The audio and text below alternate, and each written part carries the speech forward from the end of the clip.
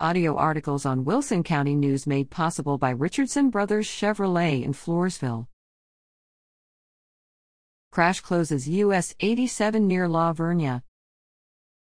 Update: highway reopened just before 7 p.m. 2 fatalities were confirmed. Crash with fire. Drivers are urged to use caution and find alternate routes, as US 87 remains closed in both directions in La Vernia from FM 1346 to CR 361 north of the city, while law enforcement and first responders work a fatality crash that occurred around 4 p.m. A number of vehicles and persons involved have not been confirmed, and no other information is available at this time.